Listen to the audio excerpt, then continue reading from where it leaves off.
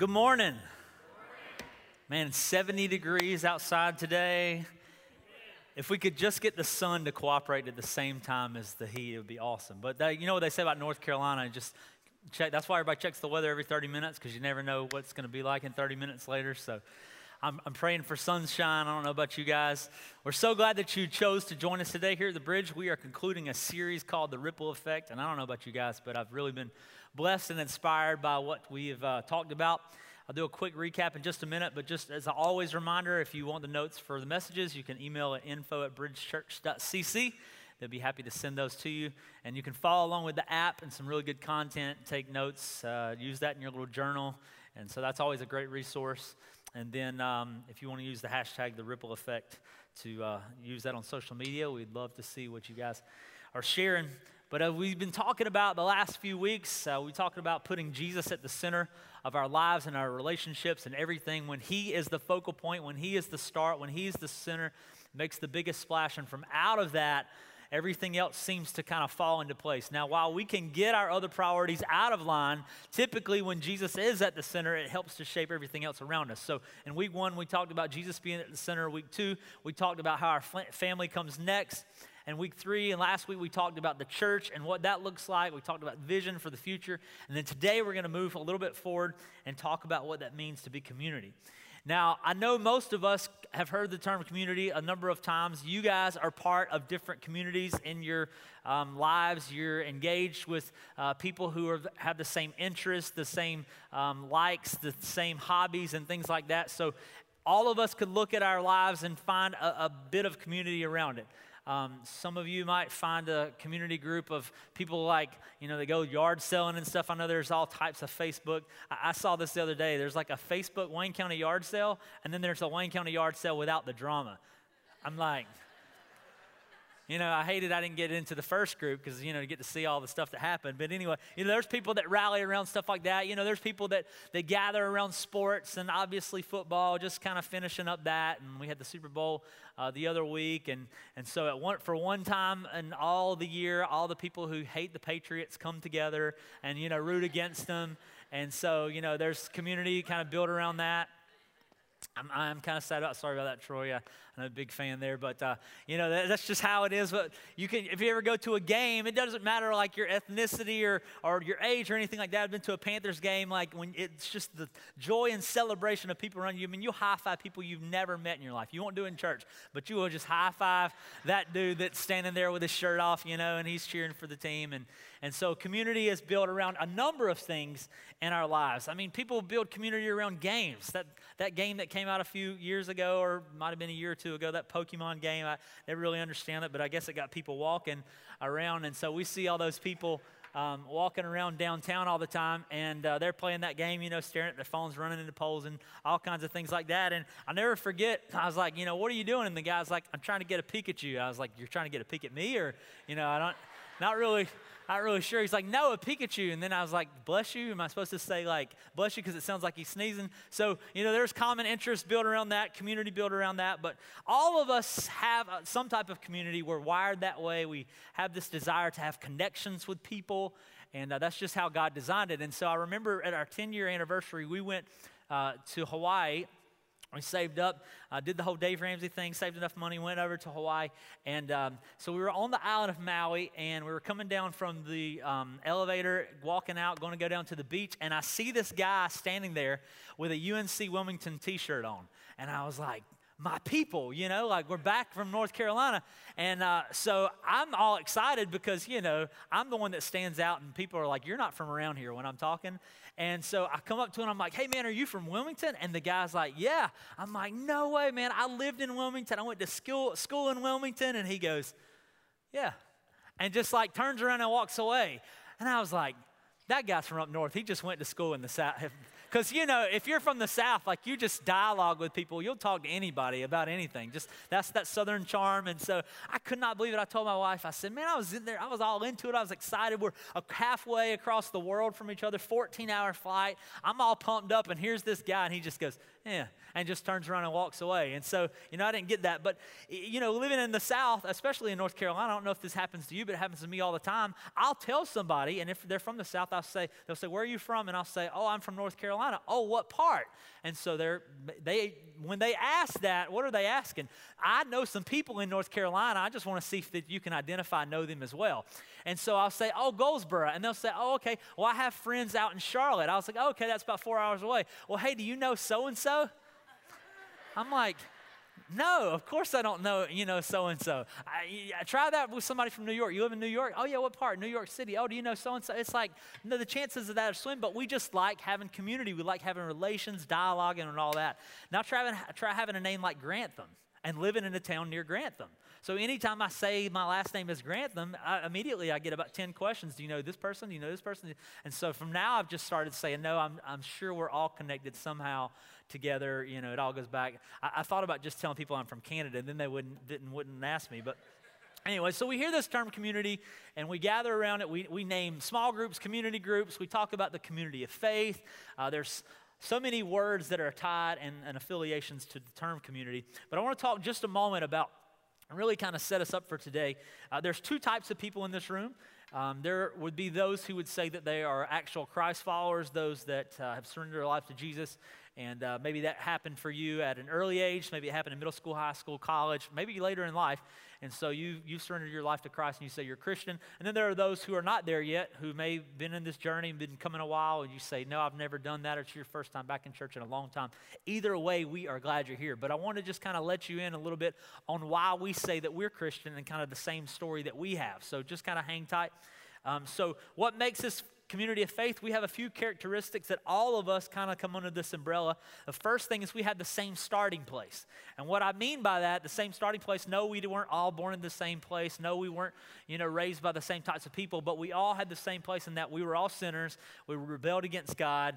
And then somewhere along the line, we realized that we needed something better than ourselves. It wasn't, us on our own. We didn't have any type of righteousness. We were by no means holy, but we had the starting place where we all were sinners and fell short of the glory of God. He came and He rescued us. And in Romans 5:8 says that while we were still sinners, Christ died for us. And so we understand that we were there and then Christ came, so we had that same initial starting place. The second thing we have is we have the same Savior. We put our trust, our faith, our hope in Jesus Christ. We know that it is in Him alone, and because of His cross, His death, and John 3:16 tells us that if we trust Him, we believe in Him, we will have eternal life. So that's the second thing that unites us as a community of faith. The number three thing is we have the same story. Now, I know that the stories will vary in the details, the beginnings, the ends, and all the things that kind of happen, but essentially we have the same story. All of us, again, we rebelled against God. We're idolaters. We were caught up in all this sin, and then eventually we came to know Christ. And so whether, you in fact were like, a homeschool mom, a blue-collar worker, you worked as a lawyer, a doctor, or whatever your story started out as, now coming to Christ, we have that kind of same story, that crafting. We were lost, and then Jesus came and rescued us. And here's the great part about it. It wasn't in the midst of all of the things that were going on that God said, when you get things right in your life, then I'll come to you.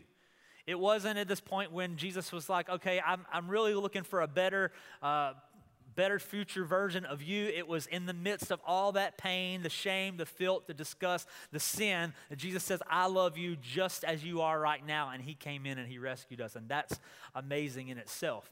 And so now, with all that being said, here's the fourth thing. Now we're left with the same assignment. All of us have the same purpose, or should have the same purpose and the same assignment, which leads us into the community aspect that we're going to talk about today. So as Christians, what brings us together, it's more and it's bigger, if you will, than just race, nationality, age, gender, occupation, or social status. It's so much more than that. It's about a future, a hope, and eternity being under the blood of Jesus Christ. And so, again, while our versions and our stories will have variations in the details, we have the same redeeming story, and now we should share the same characteristics and traits, which we will talk about. So if you have your Bibles, turn with me to 2 Corinthians chapter 5. We're going to start there, get a few insights here from Paul today, and we're going to start at verse 17. And so he says, therefore, if anyone is in Christ, he's a what? What's the word there? New. How many people like new stuff? Right? I know your kids, everybody they like new stuff. Therefore, he is a new creature. The old things have passed away. Behold, the new things have come. Now, I'll explain real quick. After a person comes to know Jesus Christ, they've put their trust in him, the old value systems, the old priorities, their beliefs, their loves, and their plans are essentially, they're not all gone, are they? Not everything that happened before you met Jesus just immediately disappears. Yes, I know that happens for some people. I've heard people say, I was in the military and I cussed like a sailor for 30 years and I, rebelled against God, and then he came and it was like a light switch and I just instantaneously changed. And while that happens to some people, most of us, it's still a process, right? It's that old nature kind of each and every day taking up our cross, stripping it away and following him. And so while evil and sin are still present in our lives, if we're honest, all of us, evil and sin are still present, we have this new perspective though. We have this new mindset, this new view that no longer controls us because we're no longer living for temporary things. We have this eternal mindset that it's much bigger than ourselves. And so we live with a whole different means. And so that's what Paul is saying here. This new creature, this old self is gone, this new thing is coming. So now I should begin to love and think and serve and act different in a sense. Verse 18 says, now all these things are from God, who reconciled us to himself through Christ and gave us the ministry of reconciliation. So we see that happens and takes place not because of us, but it's God working through us. And because of that, we in turn should do the same and try to reconcile and draw and lead people to Christ. So in other words, God has called all of us to proclaim that reconciliation to him.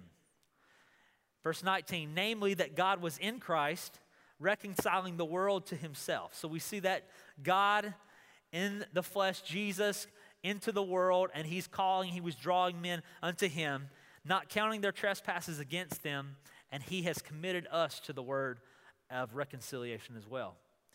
And so that leaves us with this, in this next term, and if you are one of those people that like to underline or highlight or take notes in your Bible, this is such a great passage, and I'd even encourage you to just really study this. But in verse 20, it says, therefore, so the therefore comes after we've understood what happens to us. Now in response to that's what he's saying. Now that you know this, here's what should happen. Therefore, you are now ambassadors, and that word kind of means representatives for Christ. And so if you go back and do a study there, you can see that term even used as like elder. So you have this idea of spiritual maturity, of a younger person getting older, becoming more experienced, and now they are a representative of Christ. I don't know about you guys, but I love shows like Designated Survivor and 24 and all that. Anything with like Kiefer Sutherland and Jack Bauer, the espionage type shows. And one thing I've noticed in all those shows, somewhere along the lines, they have a way to work in the ambassadors of these different nations, right? So we're watching the other day, and the ambassadors, they sit down with the ones from, whether it's Turkey or Iran, or they sit down with the ambassador of France, and they begin to dialogue. And why do they do that is because they are speaking to that person as though they are the liaison or the in-between person for that country. And so they're the representative of that country. And so when we understand that, what Paul is saying is, now you, if you have Christ, if you're that new creature, you should now be the ambassador and speak on behalf and act to those around you that they would see you and see God. And he goes on to say this, for Christ, as though God were making an appeal through us, we beg you on behalf of Christ, be reconciled to God. He made him who knew no sin to be sin on our behalf so that we might become the righteousness of God in him. And so this is where we're left. We understand, okay, we were old, we're now new. Jesus says, okay, if you know me, then you're my representative to speak on my behalf, begin to profess the gospel to people and have them be reconciled to me, and that's our responsibility. So now let's talk about three things that should lead and guide us every step of the way. The first thing is, one, our mission is to share the gospel. And so that gospel, the word there used is good news. You may have heard it this way that, we should be witnesses. And if you know anything about, being a witness, there's two things that it takes for you to be a witness. One, you have to be present in the situation. And two, you have to tell what you know. All right, anybody ever had to be a witness and testify in like a trial or a court or case or something like that? So you understand you have to be there, present, and you have to tell what you know. So I was coming out of Starbucks. It's been about a year ago, and as I walked out of Starbucks, I heard this loud sound, which I can only attribute to being a Mustang because that's what a Mustang sounds like. And so kind of picture it with me. I'm walking out. There's a car coming down Wayne Memorial towards Wayne Memorial Hospital, and they turn right in between McDonald's and Starbucks. And instead of just turning right like normal, they proceeded to rev their engine up very, very loudly. And so you could hear it. And then as soon as they turned the corner, I guess it had more horsepower than they realized. And they gunned it, and they got a little, out of control there, spinning tires. And a car pulled out, not understanding that person was going about, 40 or 50 miles an hour in that really short amount of area. And when they did that, they misjudged and pulled out in front of this car. Well, and the guy tries to swerve and not hit the person, I guess, broadside in the door. And so he pulls off to the right. And when he does, he catches the back of the car and then proceeds to jump the curve and run into 3 more cars in the parking lot. And if you've ever witnessed a wreck, you just know that sound when it happens, right? And so everybody, comes running out, and then there's, smoke and airbags and stuff going off, and the smell, there's broken glass, you just hear it all. And so I run over there to make sure people are okay, and they're kind of getting out of the car, and this guy, he's humiliated, he feels, terrible, and trying to check and make sure everybody's okay. And the good thing is they are. And so as we're talking to them, they call the police, and the police come in, and he begins to go around. Okay, who did you see what happened? He's asking all these people, did you see what happened? And one person's like, no, I didn't see it. One person's like, yes, I was standing over here. And he asked me. I said, yeah, I was walking out, and I began to tell him. He said, okay, well, let me get your name and let me get your phone number, and kind of, I'll talk to you about it. And I said, okay, no problem. And so he went around and he began to ask all these people what happened, and they were given different varying accounts. Isn't that funny? You can all stand at the same scene of the crime, and everybody's got a different variation. And he comes to me and he says, okay, tell me what happens. And I said, well, the car was coming. He turned right, and when he did, the car was pulling out of McDonald's and hit. And he said, wait. Now, those two people over there said that the car was coming from Starbucks way, not from McDonald's. And I was like, that's not right, because she got hit on the driver's side, and that's why it spun her around and she's facing that way. And he's like, okay, well, that makes sense now. And so I'm beginning to tell all these details. Well, 1, if I wasn't there, I couldn't have done it. And 2, if I didn't open my mouth, he would have never known. And so for us to understand what a witness is, we must first be present in a situation to do that. And number 2 we must be able to tell what we know. We must be able to tell what we know. And so Matthew 28:19, we get instructions from Jesus, and he tells us our responsibility. Now, I'm going to back up real quick and read verse 18. I think you'll have 19 in just a second. But it says, then Jesus came to them, and he said this to them after all that stuff happened, after the death and the burial and the resurrection. He comes to them and he says, all authority in heaven and on earth has been given to me. And so when we think about that word authority, that's pretty marvelous. It's pretty powerful, because we're not just talking about, God walking in the flesh. We're talking about authority that has the ability to speak to storms and for them to be still. We're talking about the authority that can touch blinded eyes and then be open. It's to say, Lazarus, that's nice and all, but I want you to get up and come back to life. That's the authority we're talking about. And so Jesus says, because I have that authority, now here's what I'm going to tell you to do. Go. Go, therefore, and make disciples of all nations. That's our mission. That's what we were made for. Now, there's a difference between disciples, and just a person coming to know Christ, a convert. Okay, let me just kind of identify that for real quick. So a person, who comes to Christ, that's the initial step. And then from there, there's a process that should take place into becoming a disciple. It's the spiritual maturity, it's growth, it's, a progression of knowing more, learning more, our faith growing more, devotional time. And there's a whole lot of things that take place in becoming a disciple. Now, notice what he doesn't say, and I'm not going to let any of us off the hooks, is, go, therefore, if you are extroverts, and make disciples of all nations. Right? Where are my extroverts at? Raise your hands. Oh, so there's 3 extroverts in this. Well, then great, because this next point's going to be even better for all you that say you're not extroverts. I know most of you don't want to raise your hand. Let me just ask, where are my introverts at? And now that's not right. So I question that, because the fact that you even raised your hands lets me know you're maybe on the borderline. You're like one of those 60-40s or something like that. Because let's be honest, some of us, it's just easy to talk. I mean, we can go up and we can talk to anybody, right? We can go up and have a conversation with the guy standing, in line at the coffee shop. We can just talk to the guy standing at the DMV, for 2 hours while we wait. There's so many. And then for others of us, we kind of like, I don't want to talk to anybody, and you just kind of clam up. So what we don't see is that God is saying only for those of you who are extroverts can go out and do this. No, it's all of us, every single person. Now here's what I know. Maybe this was your relationship growing up. If you had to identify whether your mom or dad, one was an introvert or extrovert, they both could be extroverts, I don't know. But here's what I know. People who talk a lot, and you hear them talk a lot, it's easy to dismiss what they say because you hear them talking so much. But if you have somebody who doesn't talk a whole lot and then they speak, you're more likely to incline to pay attention to what they say because you don't always hear them talking. Okay, so I have some people in my family, my mom's even one of them too. I mean, I'd say she's probably extroverted in a sense, but, when it comes around sitting in a conversation at a table, a lot of other people are talking, and then when you hear somebody who speaks up that doesn't normally say something, you tune into that. And so I think you, even as those of you who are introverts, have a whole different realm and a power that we don't even realize because people will pay attention to you because they're like, ooh, let me chime in and see what they're actually going to say. And then it's also, I think, goes to show spiritual maturity in the fact that you can overcome that through Christ to be able to speak to those around you. And so we have to choose whether we find ourselves extroverted or introverted to die to our preferences in order to obey God. And that is a mark of being a spiritual, mature believer. And so after that happens, he says, go and therefore make disciples. He says after that, we baptize them in the name of the Father, Son, and of the Holy Spirit. And so once a quarter, you guys probably sat in these services. We have them here. We sing, we worship, we bring them down.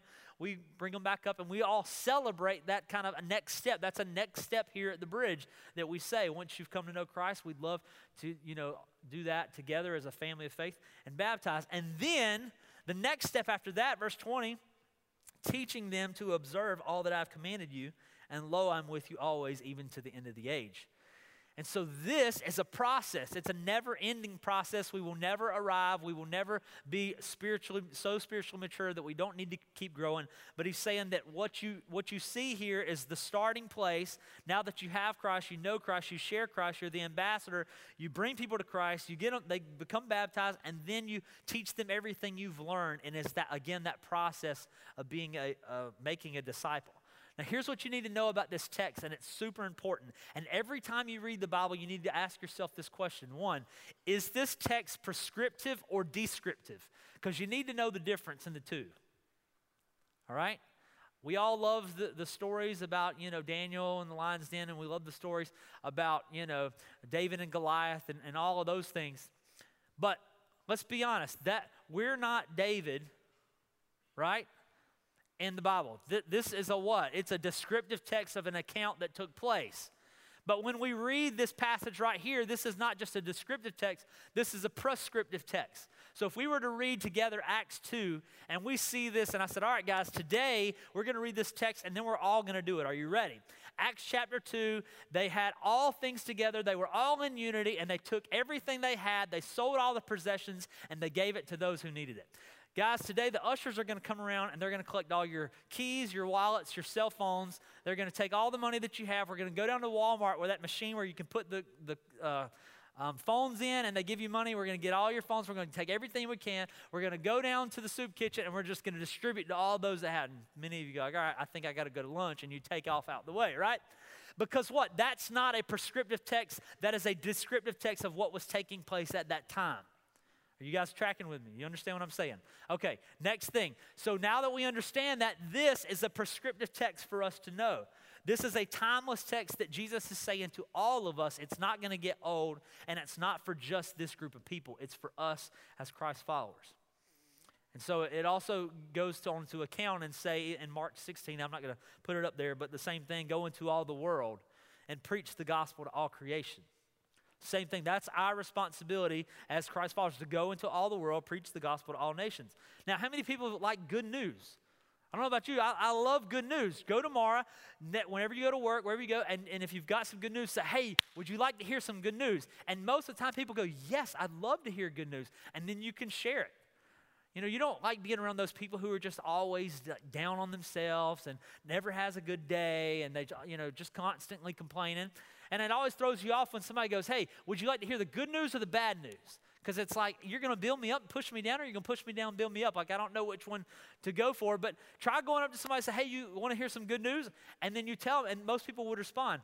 I think the reason why that we don't share the gospel, the good news, is because we forget how good it is sometimes. So let that sink in just a minute.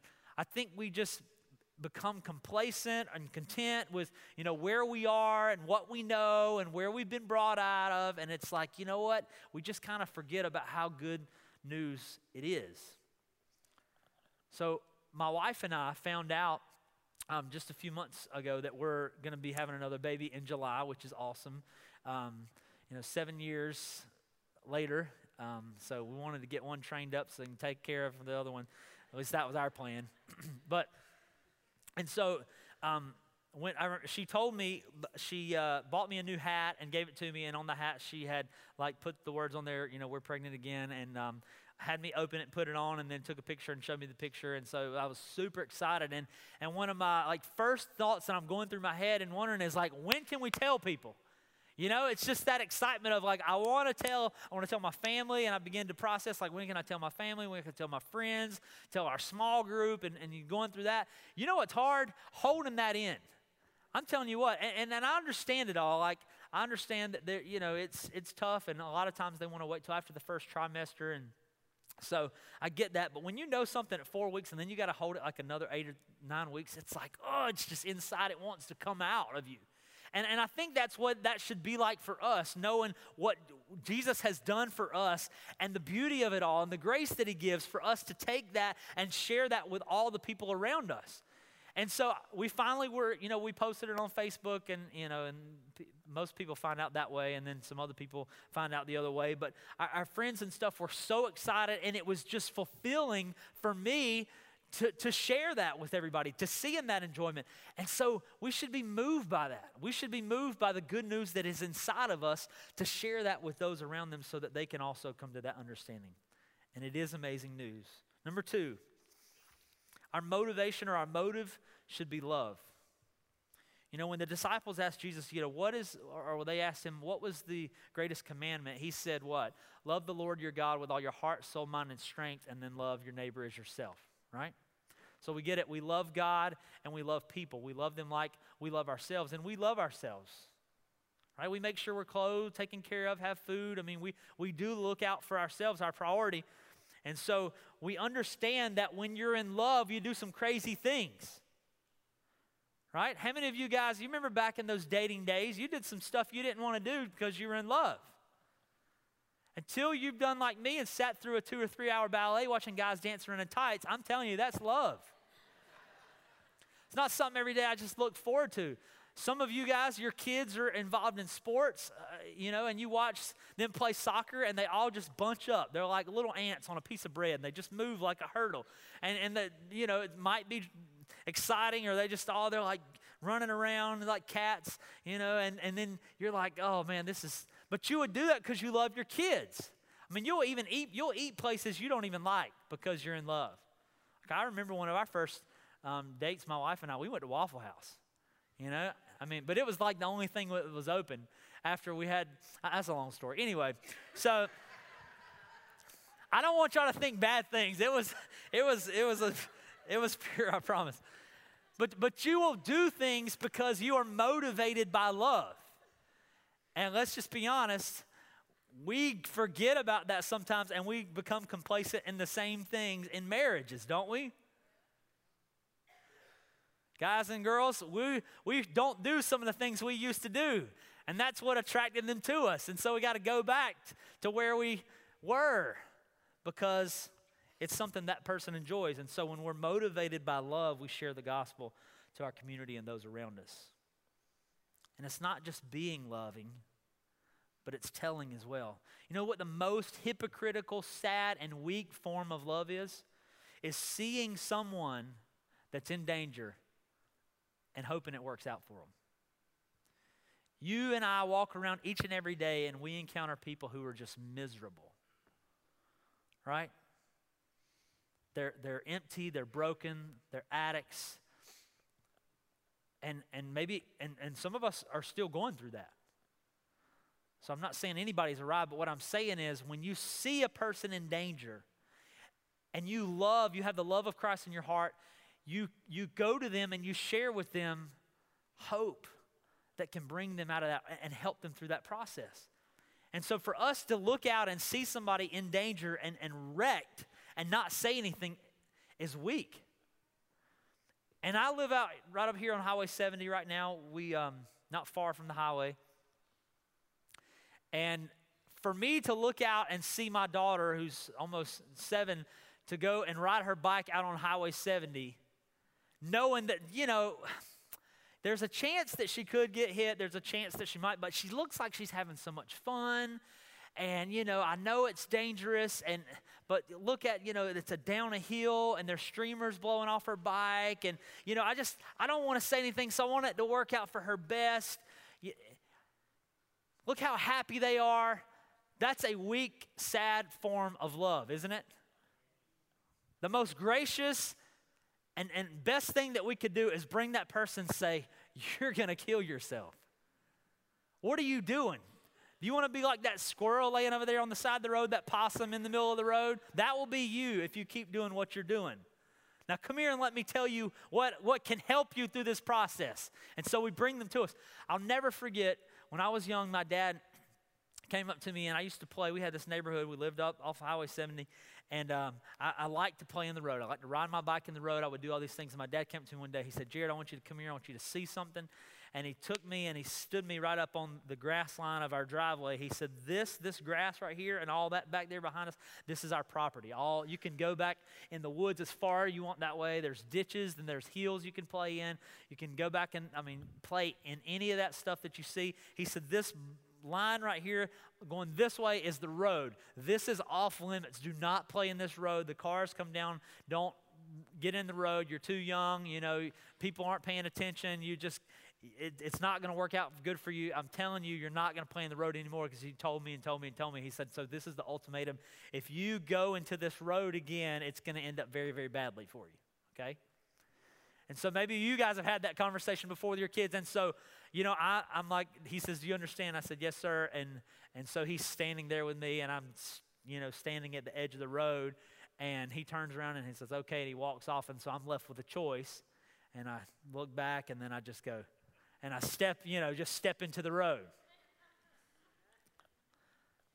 Strong-willed child, right? I woke up 2 days later. I remember I saw the light. And why did he do that? Because he loved me. He cared for me. He had my best interests in mind, and he wanted to say, look, this is not a good idea. I'm further along from you. I can tell you something that will help you out. And so he did that out of his love and his heart. And so we should do the same thing when we see those in danger. Because of the love we have, bring them to the good news and what will give them hope. But honestly, if we're being honest, most of us are even terrified to talk to people around us, right? Even our family, we struggle with. Some of you guys, I was reading the prayer request this past week, and some of you guys, I've seen them, have been praying for your kids for a very long time that they would come to know Christ. And some of you are praying for moms and dads and relationships, and back there on that prayer wall there where those little scrolls are, there's ones filled with people who have been praying for people. And maybe you felt like you had the opportunity and could talk to them about it, but many of you don't even feel like you can. I would highly challenge and encourage you to pray and ask that God would give you that opportunity and the boldness to step out and talk to those. It could be for your coworkers. It could be for your friends. If we had the cure for cancer and didn't share it, that would be an absolute tragedy, wouldn't it? If we looked out and saw that our neighbor was starving and couldn't eat, and they had 3 kids and they were going hungry, and then we had this pantry full of food, and we said, I've got this solution right here, but you know what, I'm going to withhold it, that'd be a crime. And the fact that we have the greatest news in the world, and we choose not to share it, is an eternal tragedy. When love compels us, we will sacrifice comfort and be more aware of those around us. And so we must be motivated by love. Third point, our method is to live it, walk it out, and tell it to others.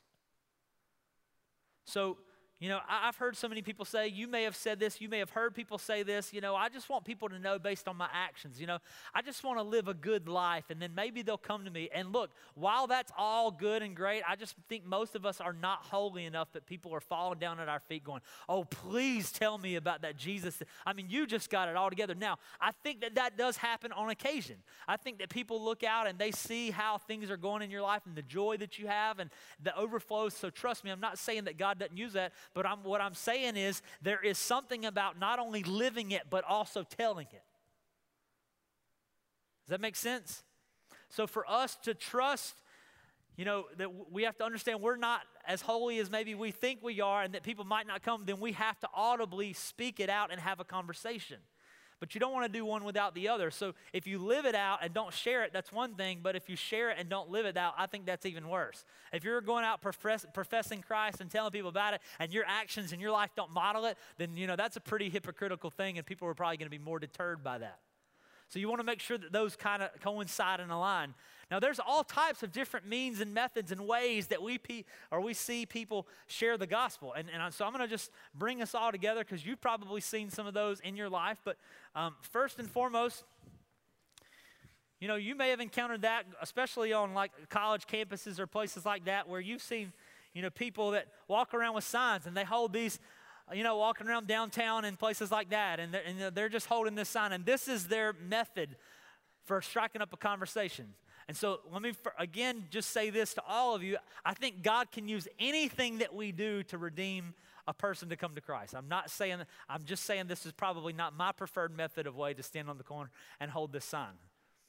Right? And then you flip around and it gets a little worse, And so you see these people and they're shouting and they're yelling and most of the time they're trying to draw a crowd and then they're, tell their message. And I've seen, again, people who've come to know Christ through this. But if you do this and see that standing around, just make sure there's not a bridge sticker on it. We appreciate it. And then the other thing, and this is another one you probably see, people get on their little soapbox, right? And we laugh about it, and it says, repent now on it, and they've got this megaphone, and so they hold it out, and they yell at these girls on college campuses, and that shirt is too short, and your skirt is too short. You might want to make sure you take that off. Jesus would not be pleased with what you're doing right now. And it happens all the time, and it causes a stir. And so, sadly, Christians get a bad rap because those are the most vocal people, and if people aren't going out sharing, then this takes precedence, and people, that's what they see. And maybe, some of us, one of the ones that you see is people have the Christian tracts, and I think that's great and all too. Just don't leave that as your tip at the restaurant instead of a tip. But, I remember working at the country club when I was in school, and people would come in from church, and, people were waiting on tables, and they would leave this down at their table, and, that would be all that they'd leave you.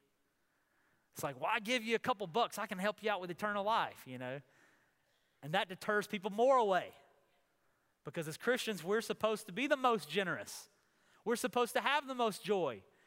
And so there's all types of means and methods that people use, but probably, and I think the most effective thing for all of us to do is invest in the lives and the people around us, in our sphere of influence, our community. Invest in them and invite them to church and into a relationship with Jesus. In the early church, there was not anything, the early church and the disciples didn't think that there was a such thing as being a Christian without making disciples. Let that sink in just for a moment. You understood that when you were a Christian, that your responsibility was to help make disciples. A progression. So for the early church, it was knowing God and making him known. It's not enough just to know him, but also to make him known. And so really, a non-witnessing Christian is a contradiction in terms. If you say you have Christ, then we should share Christ. Now, let me say again, this may be new. You may have never done that in your entire life, and I'm not here beating up on you because I know what that's like. But here's what I also know. I know that if you pray about it and if you seek him and ask him to help that, he can give you courage and he can give you boldness, and he will make opportunities in your life that will help you dialogue with those people. And so, our objections to sharing it are, I'm just afraid I'm not going to know what to say, and they're going to ask me questions. I don't know how to respond, or I'm just going to butcher it, and then they're going to turn away. Let me set all of us free real quick. A person's salvation and their relationship with Christ is not contingent upon how well you deliver that message. Okay? If you don't believe me, go back and read John 6. It is not how bad you do that. Trust me, God can use anything. He can use a donkey to talk. He can use you.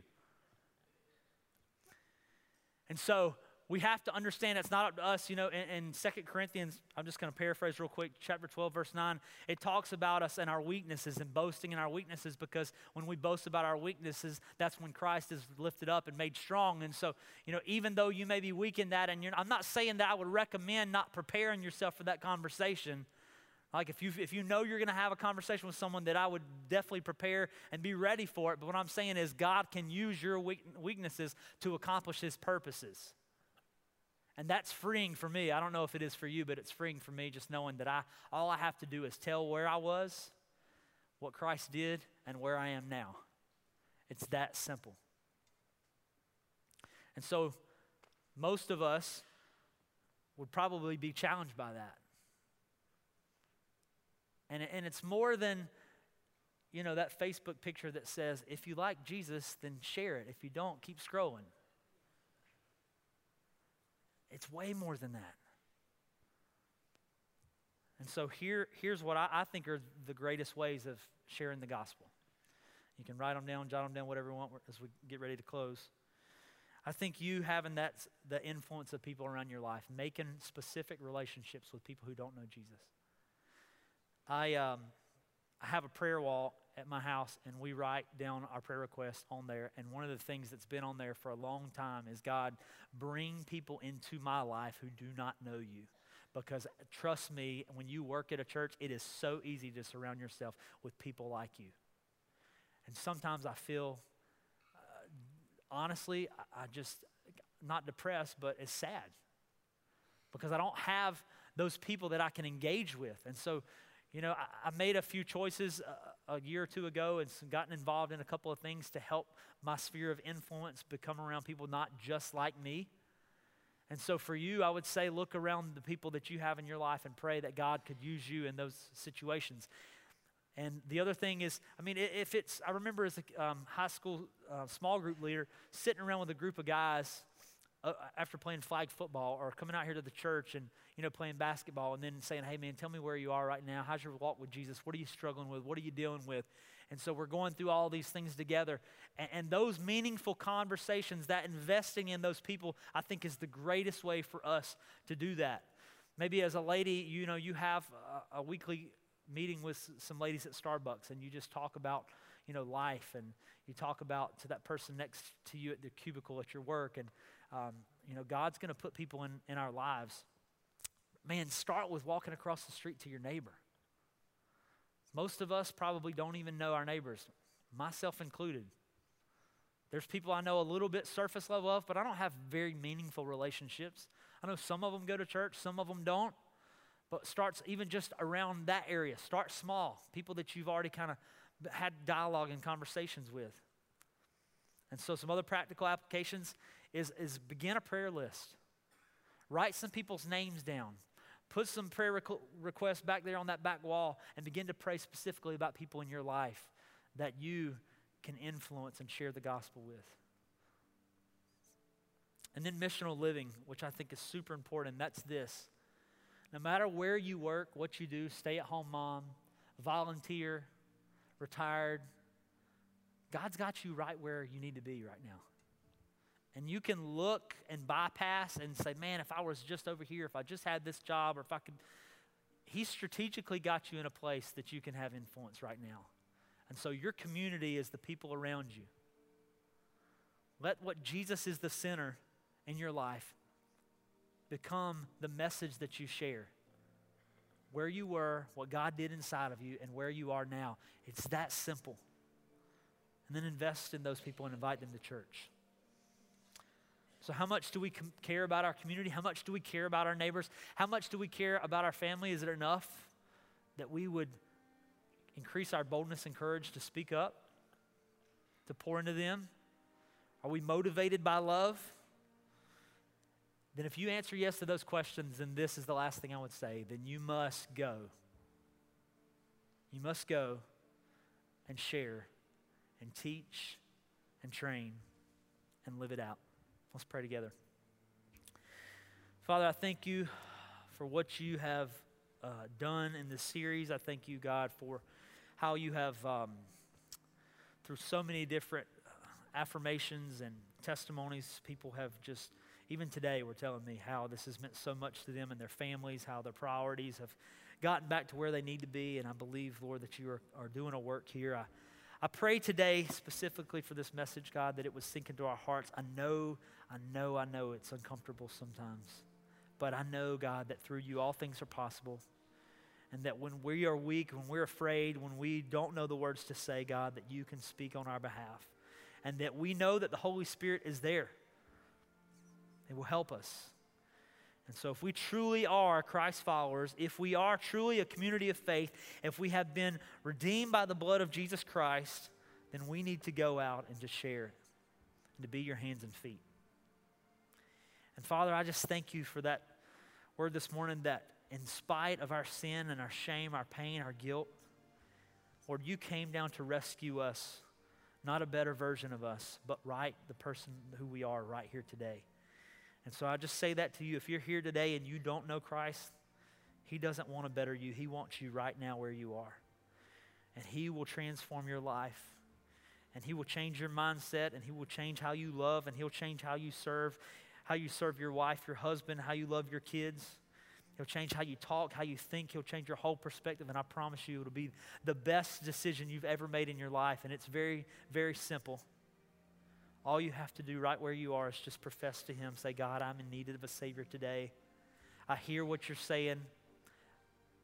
And I ask, God, that you would forgive me of my sins, that you just audibly, right now, wherever you are, begin to just confess to him, speak to him, say it out loud, talk to him as though you were talking to me, and say, God, I just need you. Come and rescue me. And if you mean that, if you prayed that, Lord, we would love to talk with you after service. We will come down here and pray for you.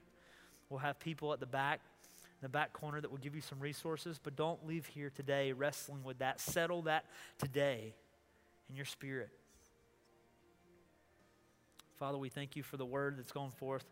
We pray that you keep it at the forefront of our mind this week and for the rest of our lives as we continue to grow. We pray all these things in Jesus' name, and everyone said together, amen. Amen. Amen. Thank you guys so much for being here. First time guests, please stop by on your way out and pick up your gift as you're leaving. God bless you. We'll see you next Sunday.